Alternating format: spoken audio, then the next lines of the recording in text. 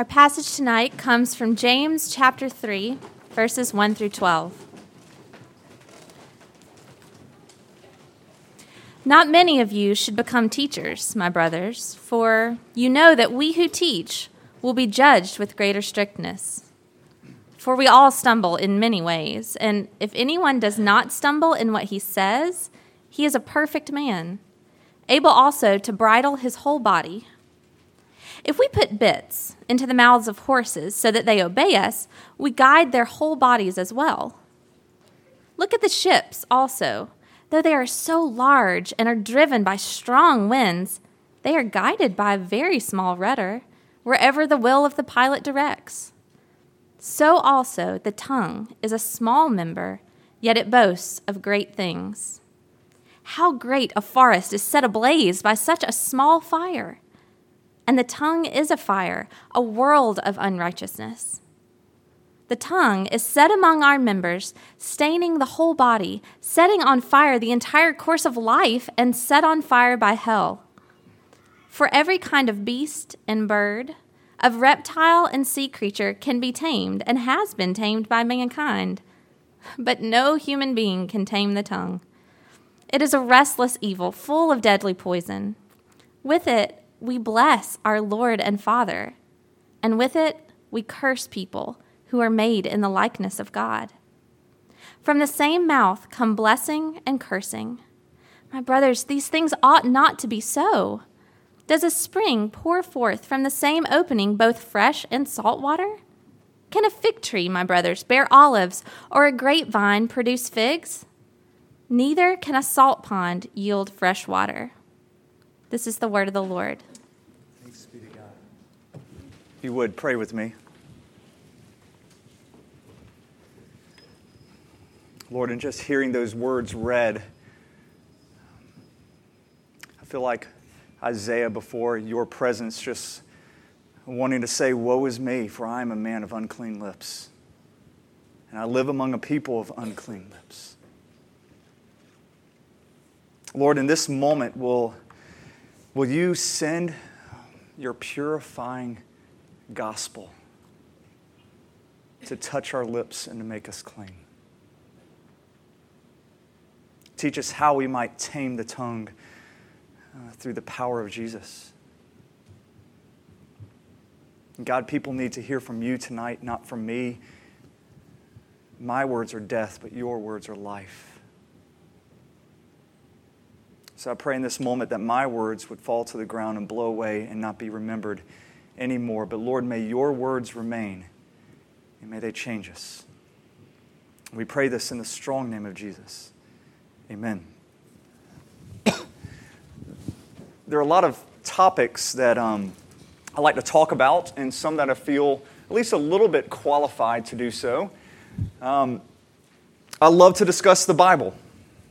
There's really nothing I would rather do than just sit down and talk somebody through the Bible, maybe for hours. I can do that, and I enjoy doing that. I could talk about home repair. All right, I feel somewhat qualified to answer electrical problems, plumbing problems, or something like that. Since we have a really old house we've had to put together, and I could probably even help you out in that. Parenting, another topic that just because I have 3 kids, 3 little girls, makes me somewhat qualified to at least talk about parenting. I need to confess, though, that when it comes to this topic here, the taming of the tongue, I'm in no way qualified. All right? I am speaking absolute sinner to sinner here. I need to confess I'm a hypocrite when it comes to what we're about to read. So I'm going to tell you now to do things that I struggle to do. All right? But I'm still going to tell you to do them, all right? But I know that I struggle to do these things. Studying James 3 these past few weeks has been absolutely brutal for me, all right? God has used it to convict me in a number of ways. Hopefully, that will benefit both you, because both me and you. To make matters worse for me, though, is like when you're studying James 3 and it's talking about the taming of the tongue, the very first thing starts with not many of you should become teachers because you're going to be judged more strictly. And I'm like, great, so I have to teach on something in which I am a hypocrite and I'm going to be judged more strictly. But that's the way it rolls. So James begins verse 1 by saying that not many of you should become teachers because you will be judged with a greater strictness. Now, my comfort in this is this judgment is not, the final judgment day kind of judgment, because that's been taken care of on the cross by Jesus. That's not what's being talked about here. What James is doing is he's agreeing with Jesus and much of the New Testament that to whom much has been given, much is expected. And as a teacher of the Word of God, my job is to study it, to immerse myself in it. And so I should know the Word of God well. Therefore, I should be shaped by the Word of God well. Teachers should. All of us will be judged, teachers, with greater strictness. For instance, if you hear a pastor preach a sermon on giving to the poor, and that pastor goes out and gets in his brand new convertible and drives away, how many of you judge him instantly? You all judge a teacher with such greater strictness. Now, if you or your friends got in a new convertible and drove away, that's absolutely fine. But if the pastor were to come up and preach on giving to the poor and do that, no, you can't get away with that. Or if a preacher were to get up and to talk about marriage, you're going to be studying his marriage, seeing if it's good, pointing out every little crack in the marriage, every wrong word spoken to his wife. If I were to preach on kindness, and if I were to ever say one unkind thing, everybody's going to be like, oh, you preached. I heard you 6 months ago. You're not supposed to be unkind. And you know what? You would be right. Preachers are to be judged more strictly. When the elders, we went through our elder affirmation process, and they were coming on board, and part of the qualifications of an elder is to teach. And one of the things I looked at them and said, just know now your lives will be more judged. Because now everybody will be looking at you and dissecting the way you give, the way you serve. And you know what? That's just the reality of it. Teachers are more strictly judged. Years ago, I was actually, when I was doing college ministry, a local dealership, auto dealership, said that they would give me a free lease every year on a brand new Toyota Land Cruiser. I guess they just wanted to help me out and thought, of course I was probably hip enough, cool enough that, if I drove that, everybody would want to buy a Land Cruiser. I'm certain that was the motivation. And I had to tell them no. I was like, I'm sorry, I can't. Because I'm about to get up in front of all these students and say, give up on your American dream. All right? That's not why you live, is the American dream. We're to follow Jesus, or King Jesus, and that might be a costly life. And then I go and get my plush new every year Land Cruiser. I couldn't do it. And so I had to say no. But it goes with the territory. And for those of you who become teachers, not because you're up here teaching, but in a certain situation you like to point out other faults. Just realize that every time you point out another way a person should parent, another way a person should be kind, and you step into that teacher role, you will be more strictly judged. And one of the reasons that James says this is because teachers have such influence. He moves on right next to this to talk about how a bit in a horse's mouth can steer the whole horse, or how a rudder can steer an entire ship. Now, before studying through James, I used to always just think that was talking about the tongue in general, that our words shape our lives, our actions. And that's true, and we're going to talk about that in a little bit. But in context here, he's talking about the pastors or the teachers of the church. That when a teacher gets up here and teaches, he can steer a congregation. He can move it. If I were to teach false doctrine up here, many of you would come to believe false doctrine. Or even if I were to only emphasize certain doctrines, Like maybe if I got up here and I only preached sovereignty of God, predestination every week, sovereignty of God, predestination, you guys would come to think that that was the only issue at the expense of at the exclusion of all other issues. Or if I came up here and I preached Holy Spirit, Holy Spirit, Holy Spirit, Holy Spirit and His gifts, and that's all I did every Sunday is hammer that in with you, I would be preaching that at the exclusion of the Father and of the Son and of all of Scripture. I'd be steering a ship in the wrong direction. And I want you to know that I find this to be incredibly terrifying to be up here talking to you. Some of you knew me back when I first started preaching when I was doing college ministry, and you might have very fond memories of me hugging a trash can or a toilet before I would get up to preach. And I associate those early years of preaching with the taste of bile in my mouth and just feeling horrible the entire time. Twice, and I think several of you were here for that, twice mid-sermon I just said, "I'm sorry," and I walked off because I couldn't handle it. Now, I want you to know it was not because I'm scared of speaking. I was actually a speech major at the University of Georgia. Public speaking is easy. Okay, I can get up, I can tell stories. I could give you 3 points in a poem. I could do that like that. It's not really a big deal, all right? But coming up here and opening up God's Word and the responsibility of that and telling people that, hey, this is what the Lord is saying, man, that weighs on you. It's not something that I take lightly. And this is why to this day, I'll always pray, Lord, may my words fall to the ground and blow away and not be remembered anymore. But Lord, may your words remain and may they change us. Because I really am terrified of misdirecting you, of steering a ship the wrong way.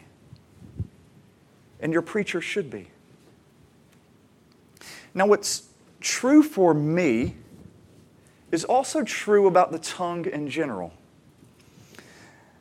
Our mouths direct our lives just like the preacher can direct a church or a bit a horse or a rudder a ship. I want you to think back on your life and think of the things that have really shaped you, really have made you into the person that you are now. And likely you're going to think back and there is going to be someone who spoke something to you. Maybe somebody said, you know what, you're really good at that. I can see you doing that for a living. And that just so encouraged you. It actually directed you towards that. Maybe it was a coach or a piano teacher or something who saw the way that you played and said, you play beautifully. You need to pursue that. And up to that point, you didn't know you did. And then you really pursued it. A lot of times it's those words that are spoken to us, sometimes even in passing, that shape our entire lives. And in the same way, negative words can destroy lives. Actually, negative words have a lot more power to them than positive words. James says that even the smallest negative word, just the littlest negative word, can be like a spark. Just a little spark, and it could cause an enormous fire. And it's an incredible image if you think about it. Think of a forest that has taken hundreds of years to grow. Hundreds of years of rain, hundreds of years of sunshine, hundreds of years of good soil, finally growing into a beautiful forest, and one spark can put an end to it all. Hundreds of years of work destroyed. You know, the Great Chicago Fire of 1871, was just caused by one cow knocking over a little lantern and 17,000 buildings gone. Just from one little fire. And James says, that is what your tongue is like. That's what words are like, negative words. I cannot tell you how many times I have met with people whose lives are an utter wreck. And as we're talking through it, it usually comes back to a word spoken to them. Whether it was a word spoken to them by a spouse or by a parent that has caused such damage they've never recovered. I need to confess, I have done that damage. When Lauren and I were dating in college, that's probably our sophomore year. I can't remember when exactly, sophomore, junior year, sophomore. Lauren went to France for the summer, and I stayed and worked. And when we got back together after 3 months, both of us had gained about 10 pounds or so because I ate out every day and she was eating all this, rich French food. And I made a comment just in passing about, it'd probably be good for both of us to watch what we eat, maybe go on a diet so we could lose our summer pounds. And it caused such damage to her, and I didn't even know it. Lauren and I, we talked about this earlier, and she gave me permission to share this, but it led to over 2 years of her having an eating disorder. Just always feeling like her body was not enough, her body shape wasn't enough, just horrible guilt because of those passing words. And I remember years later, we're talking, and God just snapped it, just like, hey, you need to ask for forgiveness for this. And I never thought about it in 2 years. I said, Lauren, did your eating disorder start after I said this? And she began to cry and said, yes. Yes. Now, I have said hundreds and thousands of good, beautiful, life-giving words to Lauren. One word, forest fire, damage that the Lord thankfully was able to restore. And let me just say this real quick. Technology has given you gasoline now for the fire. All right? That spark now can go explode through one errant email, one, idiotic tweet, or Facebook status. When you hit send, you're like, oh, did I really mean to do that? It can add gasoline to it and cause such damage. Now, I want you to read James 3:6 again. This is an incredible verse. And the tongue is a fire, a world of unrighteousness. The tongue is set among our members, staining the whole body, setting on fire the entire course of life, and set on fire by hell. Man, that is a scary verse. In James here, he says that our tongues are a world of unrighteousness. And this is really unusual language when he says this. He's saying that within our bodies, there is a separate world, a separate kingdom, if you will. And this kingdom is full of nothing but iniquity and unrighteousness. So we have our bodies as a whole, this world as a whole, but within there's a separate world, a separate kingdom that is full of iniquity and unrighteousness, and that is the tongue. And he says, the power that comes from this little world, which is so strong it can govern the rest, that power comes from hell itself. And I love the way John Calvin put this when commenting on this verse. He said, a slender portion of flesh contains the whole world of iniquity. And then James says in verse 8 that we can't control it. He says, but no human being can tame the tongue. It's a restless evil. It's full of deadly poison. Now, keep in mind here, James is talking to Christians. All right? He's not talking to like those pagans over there. He is talking to Christians. And he is saying, no human being can tame the tongue. It's a restless evil full of deadly poison, meaning you guys have within you a world that is full of deadly poison, and that world is governing many of the members of your body. It's a scary thought.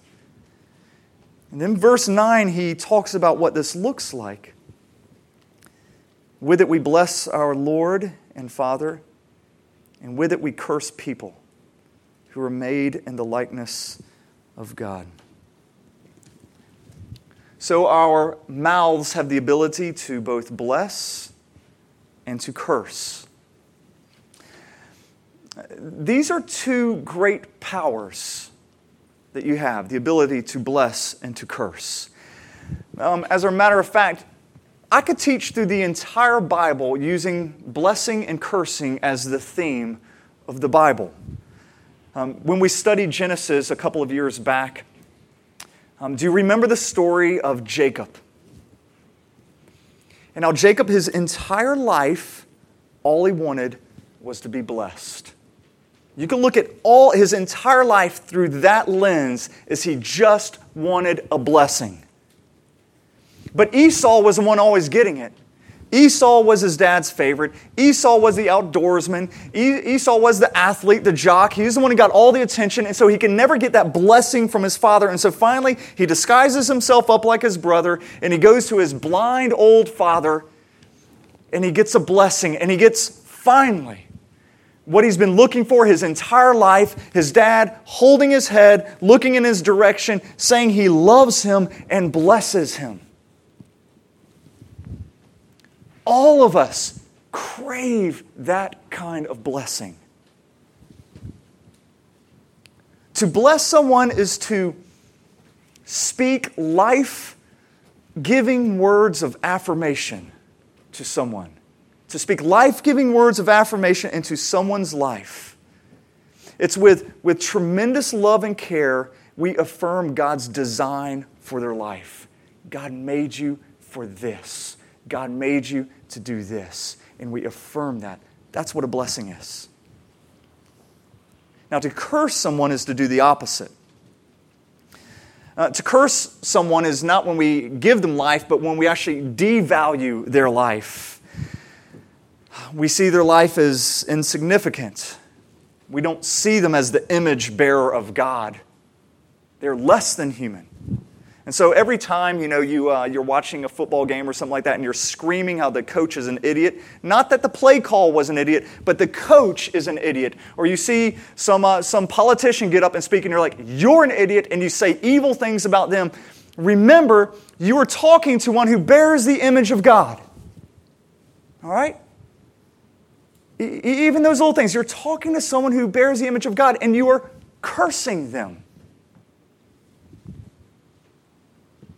So every time we gossip, every time we discredit someone, every time we call a person something stupid or we call them a hateful thing, we've cursed. And the image I want you to have is think of what happens when you do that. Think of the earth.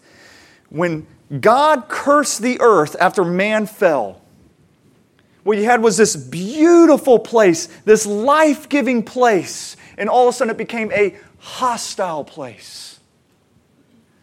So instead of easily bearing fruit, it began to easily bear thorns, have sharp edges to it. And we do that to people when we curse them. We change who they are. They can become bitter people. They don't become life-giving people, joyful people. They don't bear fruit when we curse. And I want you to hear me here.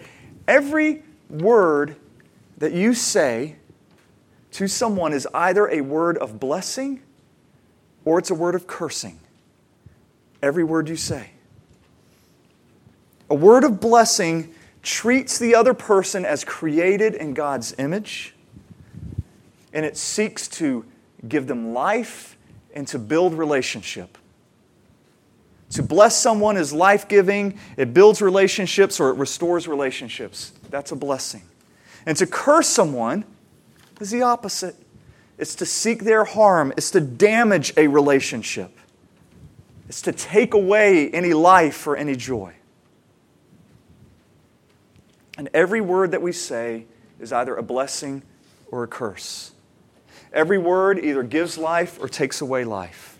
Every word either builds relationship or takes it away. Every word either treats somebody as being created in the image of God or it doesn't. Now, I've been thinking a lot about this over the last couple of weeks and why it is that cursing people is just so easy. I mean, have you all noticed that? Like, it's just a lot easier to curse people than it is to bless people. a matter of fact, when you're probably thinking through the number of times you've been blessed, like really blessed, you're probably like, how many times? But when it comes to how many times you've been cursed, you can just rattle it off because it's a lot easier. And I'm going to give you 2 reasons why we curse so easily, 2 reasons that we are driven to do this. One is our need to elevate ourselves, which is also pride, our need to elevate ourselves. And that, of course, was the sin of Satan himself, who wanted to make himself higher, which is probably why James says that this power here comes from hell itself. Every time we put somebody down, the reason we are putting them down is because we want to see ourselves as higher than them in comparison. And the more people we can put down, then the higher we become. And we feel very godlike when we get to judge other people. And so it's this need to kind of climb the ladder, this need to elevate ourselves that makes us curse. Another reason, another motivation behind our cursing people, this might be a little harder to explain, but it's the desire to be in the inner circle. The desire to be in the inner circle. And I've mentioned this article in the past, but C.S. Lewis wrote an article. It's a short one. It's outstanding. It's called The Inner Ring. And in this, he says, our motivations for the greatest evils come from a desire to be in an inner ring, to be in this inner circle of friends.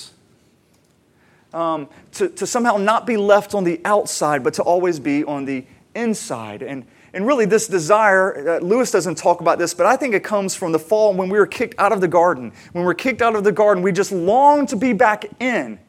Back to be in the intimacy with God. Back to where things were this way and where there was no broken relationship with one another, but we've been cast out. But we long to be in this inner ring again. And this is what the inner ring looks like. It's when Lauren is next to me and somebody walks by in some outrageous outfit and I kind of nod Lauren. I'm like, look at this girl over here. Can you believe what she's wearing? How tacky that is that she's wearing? What she's doing there? And what I've done is I've made a us and a her. I've made a ring. And we're on the inside of the ring. We get to enjoy this special little relationship. And that person is on the outside of the ring. Or every time you gossip, and you say behind somebody's back to another person, can you believe they said so-and-so? Can you believe that they did that?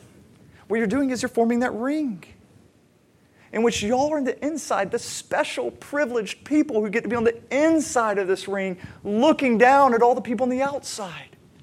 And it's not just a power play. You long that intimacy in which you can say, we are like this, but they are not. So we long to be a part of that. That's probably what's driven a lot of you, perhaps to join the fraternity you joined. And then when you got into, maybe that fraternity, you realized, well, that was a ring, but then there's another ring. There's the ring inside that ring. And you want to really be inside, that special people within the fraternity. And you work really hard to get in that, and then you graduate. And then you try to get a job, but you realize there's a special ring within that job. And you're always trying to get in the inside. And it drives you. And you curse those who are outside.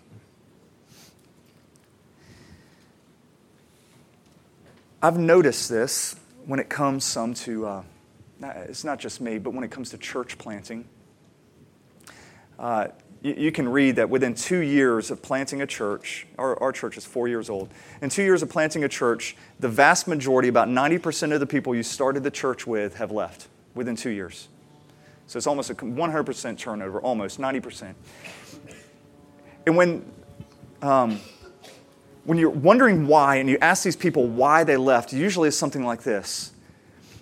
Well, I wanted to be part of a church plant because they wanted a special relationship with the inner circle. They wanted the special relationship with the pastors, the special relationship with the staff.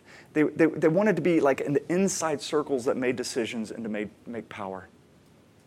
And as the years, when they realized maybe some of those things weren't happening, that they couldn't get in an inner circle, or if they were in the inner circle and they realized, well, now there's just inner circles within inner circles, they left. And you see this happening all throughout in church planting. But all of us want to elevate ourselves. All of us want to try to get in an inner ring. And let me tell you, the first few times I read through James, I really got frustrated because he didn't give me any hope of changing this, all right? I was like, all right, as a pastor, I'm supposed to give hope here. James doesn't really give hope. In verse 3, he says, no one can tame the tongue. And then later he says, it ought not to be this way. You know, how can fresh water and salt water exist together? It can't. I'm like, wait, so you're saying I can't ever change, and then you're saying it's never supposed to be like this. And you come away and you're like, this is just horrible. I just feel like this weight crushing me. But there is hope. It's found in a teeny little verse, in verse 8, in one word. Verse 8 says that no human being can tame the tongue. There's an extra word added in there. It's the word anthropon, because he doesn't just say, and no one can tame the tongue. But there's no one of men who can tame the tongue. And St. Augustine said this about this verse. He said, James did not say that no one can tame the tongue, but no one of men. So when it is tamed, we're to confess that this is about the pity and the help and the grace of God. So the grace of God, the gospel gives us the resources we need to speak words of blessing instead of words of cursing. And let me tell you how it happens this way, because Jesus destroyed those two motivations for cursing. He destroyed them on the cross. All right, the motivation of always wanting to elevate ourselves, always wanting to get higher and higher and higher. What did Jesus do? Jesus descended. No one had a higher position than him, but Philippians 2 says that even though that he was equal with God and it was a thing to be grasped, he gave it up and he humbled himself. And he became a man, and not just any man, but one who would die on the cross. Let me tell you, there is no greater descent than that. And the reason Jesus descended to that level is so that we can be elevated up to heaven. He goes down to bring us up. And so there's no motivation for us to put others down to be brought up, because Christ has brought us up. And Jesus was the ultimate inner ring person. You can't get more inner ring than part of the Trinity, okay? I mean, that's like as inner ring as you can get. Perfect communion with Father, Son, and Spirit. And yet on the cross, even though he has never, ever felt anything except perfect communion, on the cross he cries out, my God, why have you forsaken me? He feels no special relationship. He feels no intimacy. And the reason he went through that, he lost that intimacy so that we might have it. He gave it to us. And on the cross, Jesus took on the power of the tongue. He took on hell itself. Listen to me here.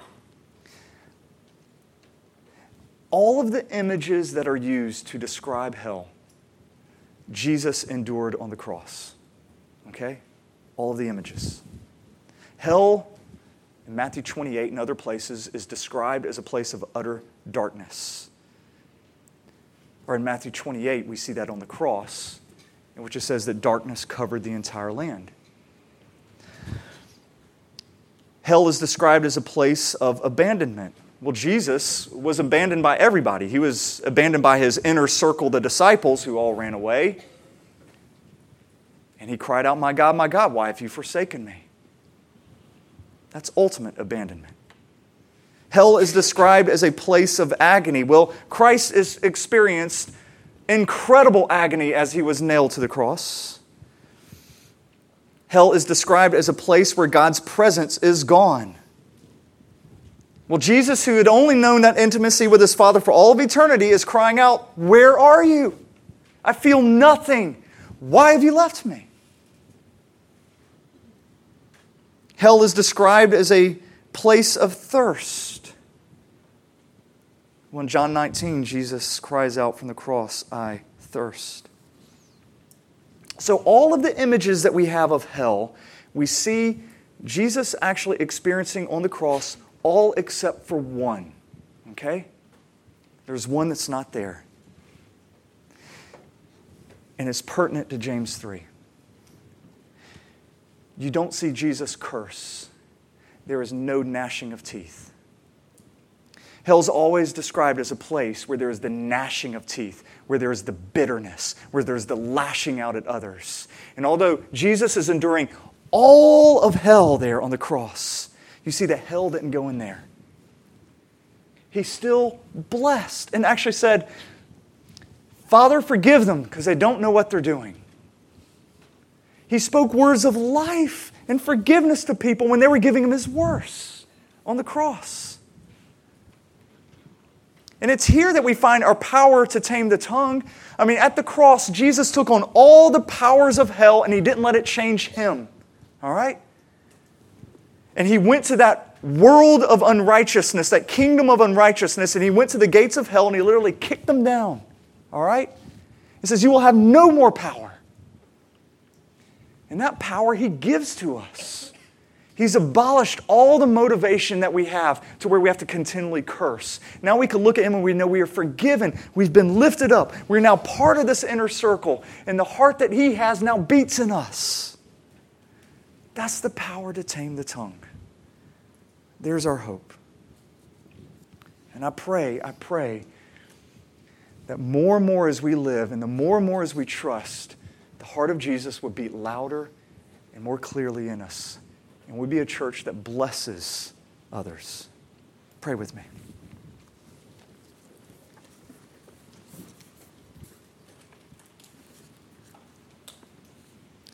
I am in awe, Jesus, of the cross.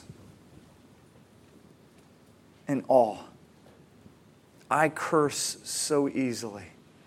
And you had every reason to curse. Ultimate humility. Ultimate betrayal, ultimate abandonment, people mocking you. And yet, Jesus, you forgave.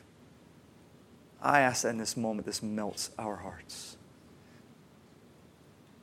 We love you, Jesus. You're our King. And you're not just a King who gives us a word we have to obey. You're a King who gives us a word we have to obey, and then you change our heart to obey it. And there's our trust. We pray this in the strong name of Jesus. Amen.